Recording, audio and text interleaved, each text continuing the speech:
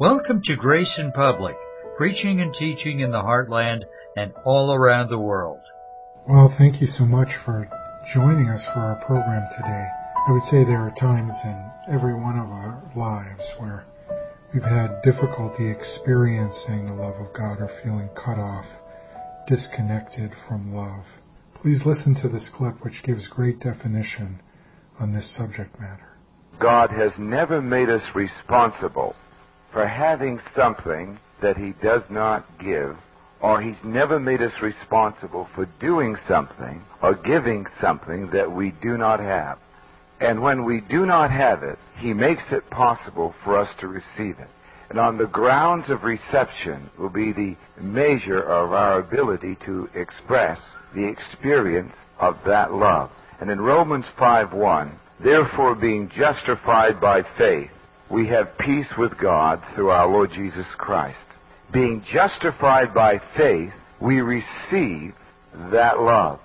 Someone said recently that I just cannot in any way love my family the way I should, my children, my family the way I should. I cannot do it.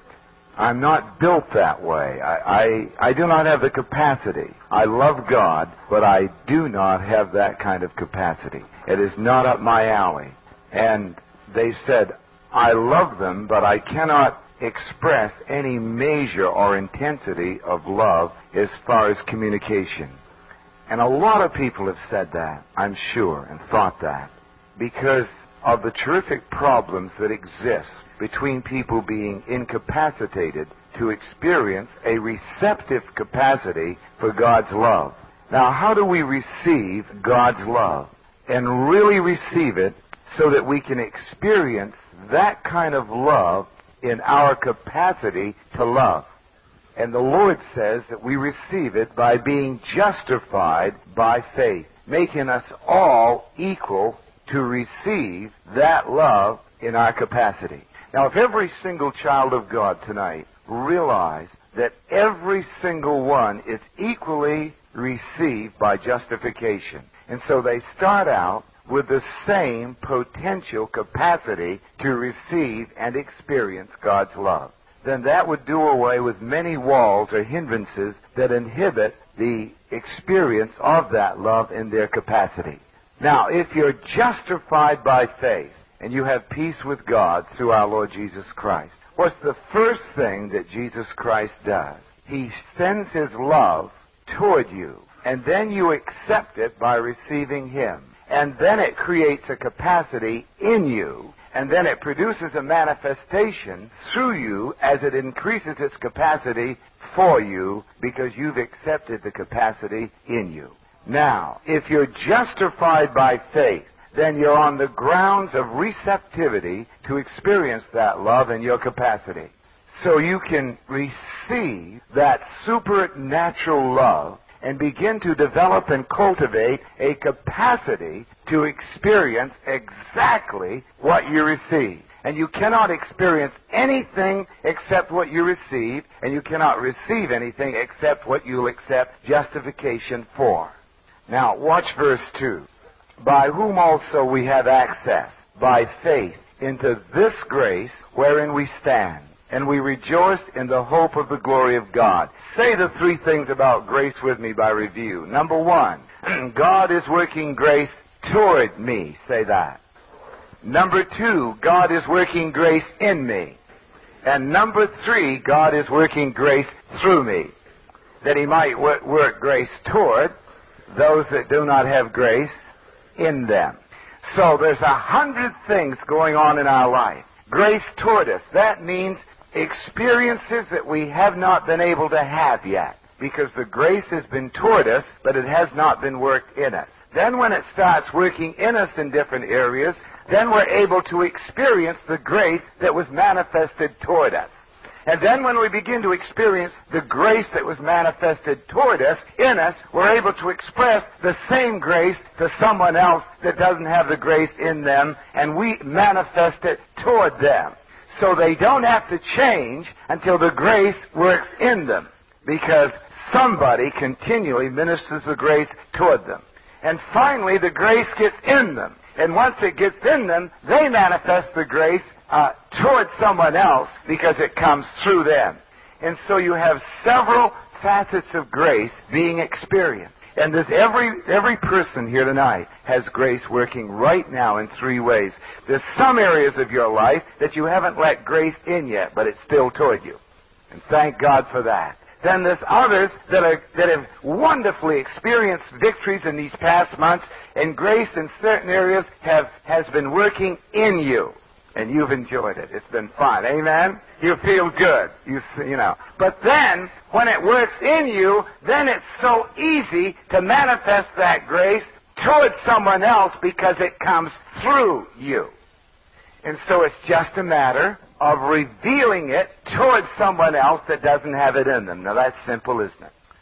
Now remember what was said some time ago, and I'm repeating this tonight because I always think it's fantastic. Stan Ashby said it. Now remember, some of us have grace that God is working toward us in one area, and somebody else has grace working toward them in another area, and someone else has grace working in them in one area, and someone else has grace working in them in another area.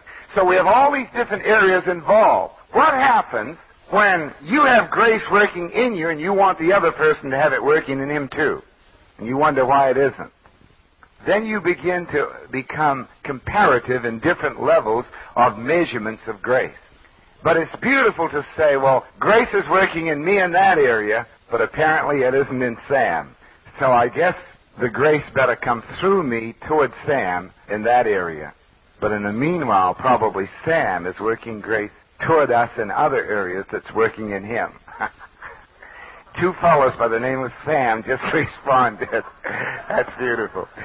God bless them. And they're both having problems, but they've been... Now, in verse 2, by this grace wherein we stand. Now, the amazing thing in the perfect tense of a present participle in that verse is this. Before grace works in you, and before grace works through you, you're standing in grace. Why? Because law came by Moses, but grace and truth came through Jesus Christ, and it was consummated in the resurrection and ascension, when he took that blood into heaven in Hebrews 9:11 and presented it to the Father and obtained eternal redemption for us, Hebrews 9:12. And the Father said, okay, for the first time I'll accept a sinful man in heaven through that blood, Ephesians 1:6. From that moment on, to the ultimate consummation of the ascension of Jesus Christ, grace was established toward us. And so we could stand in grace established toward us before it ever began to work in us.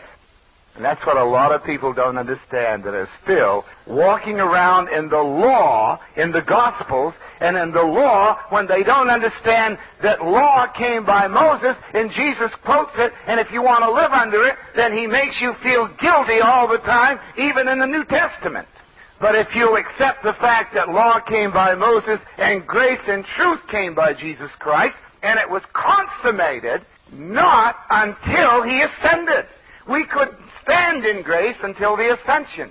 We could look at grace, but grace couldn't be toward us in the truest sense of the word. But when he went up with the blood, and the Father said, okay, you've got the blood, and he presented the blood to the Father and presented our names that accepted him, then that grace in its abundant, amazing, immeasurable portion began to go toward everyone that was accepted in him as babes. And then he starts the trials and the problems until that grace begins to be worked in us in 100 different areas a year. And then we begin to experience the resurrection, ascended life of grace inside us. And then finally it's very easy for the love of God to shed it abroad towards someone else who's incapable of experiencing a capacity to receive it until somebody manifests it toward them. And when someone doesn't reveal or manifest God's grace toward them, then how can they ever experience the grace of God in them? Now, what is the ultimate of God's plan? This is what it is. Verse 3. And not only so, but we glory in tribulation. Now, why, honestly, do we honestly glory in tribulation, plural? Why? Because in tribulations, the grace that's worked toward us starts being worked in us. And we begin to experience who God is instead of always talking about what God has done. So when the grace starts working in us, then we experience the ultimate of where Jesus is and the results of what Jesus has done and the privilege of having Jesus Christ do it inside of us instead of hearing it in a message.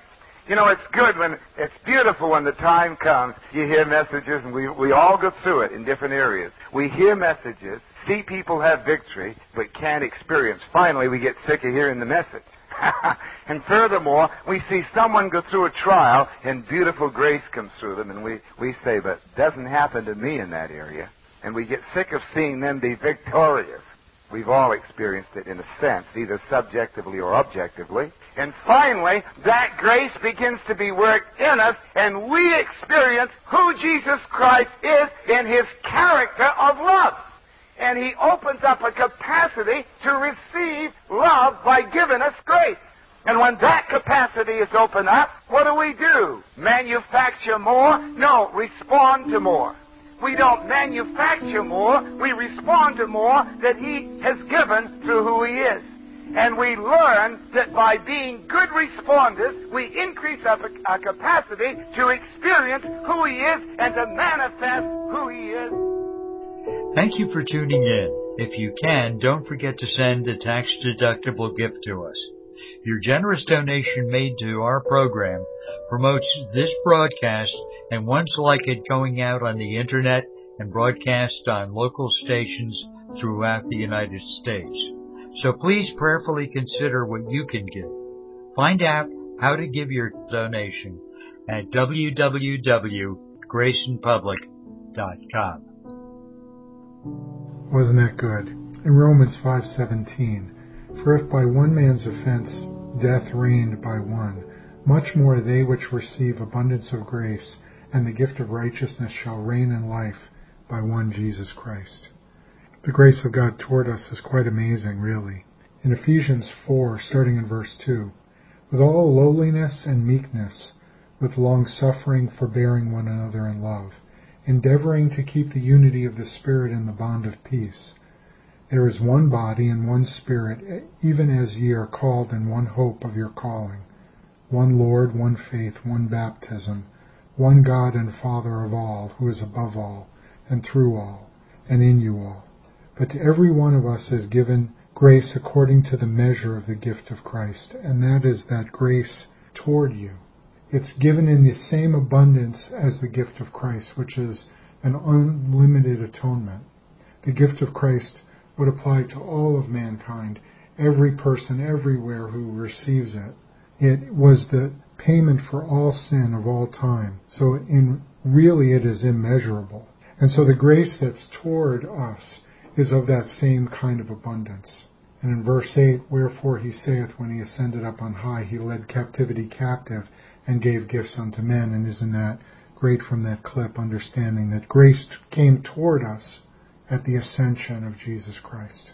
So there always is this great abundance of grace that's toward us. But then we experience the grace of God in us.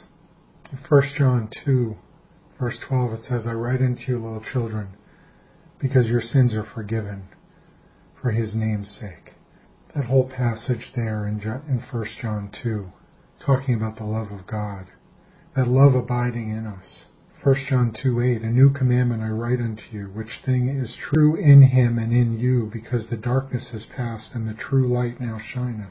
He that saith he is in the light and hateth his brother is in darkness even until now. And that experiencing of God's love comes, and that justification, that realization that grace is abundant, that justification has occurred, and that all of us are now equal, irregardless of deeds, irregardless of feeling, that all of us are now equally able to receive all that God has given because he's made it so.